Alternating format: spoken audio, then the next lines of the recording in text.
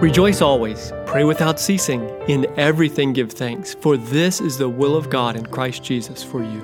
Paul, 1 Thessalonians 5:16-18. All scripture quoted is from the New King James Version of the Bible, copyright 1982 by Thomas Nelson, used by permission, all rights reserved. Hi, I'm Nathan, and this is the first day in 30 days of prayer. Rejoice always. Joy and prayer are inseparable. Who wouldn't enter prayer with joy, after all?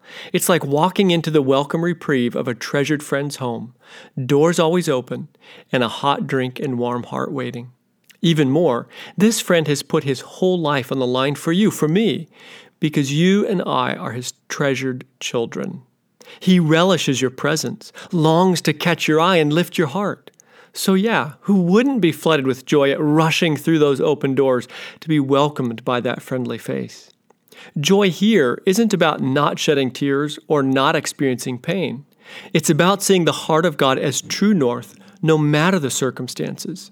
Yes, your heart may be collapsing in pain, but you are also sinking into the arms of unrestrained compassion, listening to the sound of His great, steady heart. In that moment of pain, you can have joy, not confetti and party balloons, but a deep, settled sense of heart-healing rest.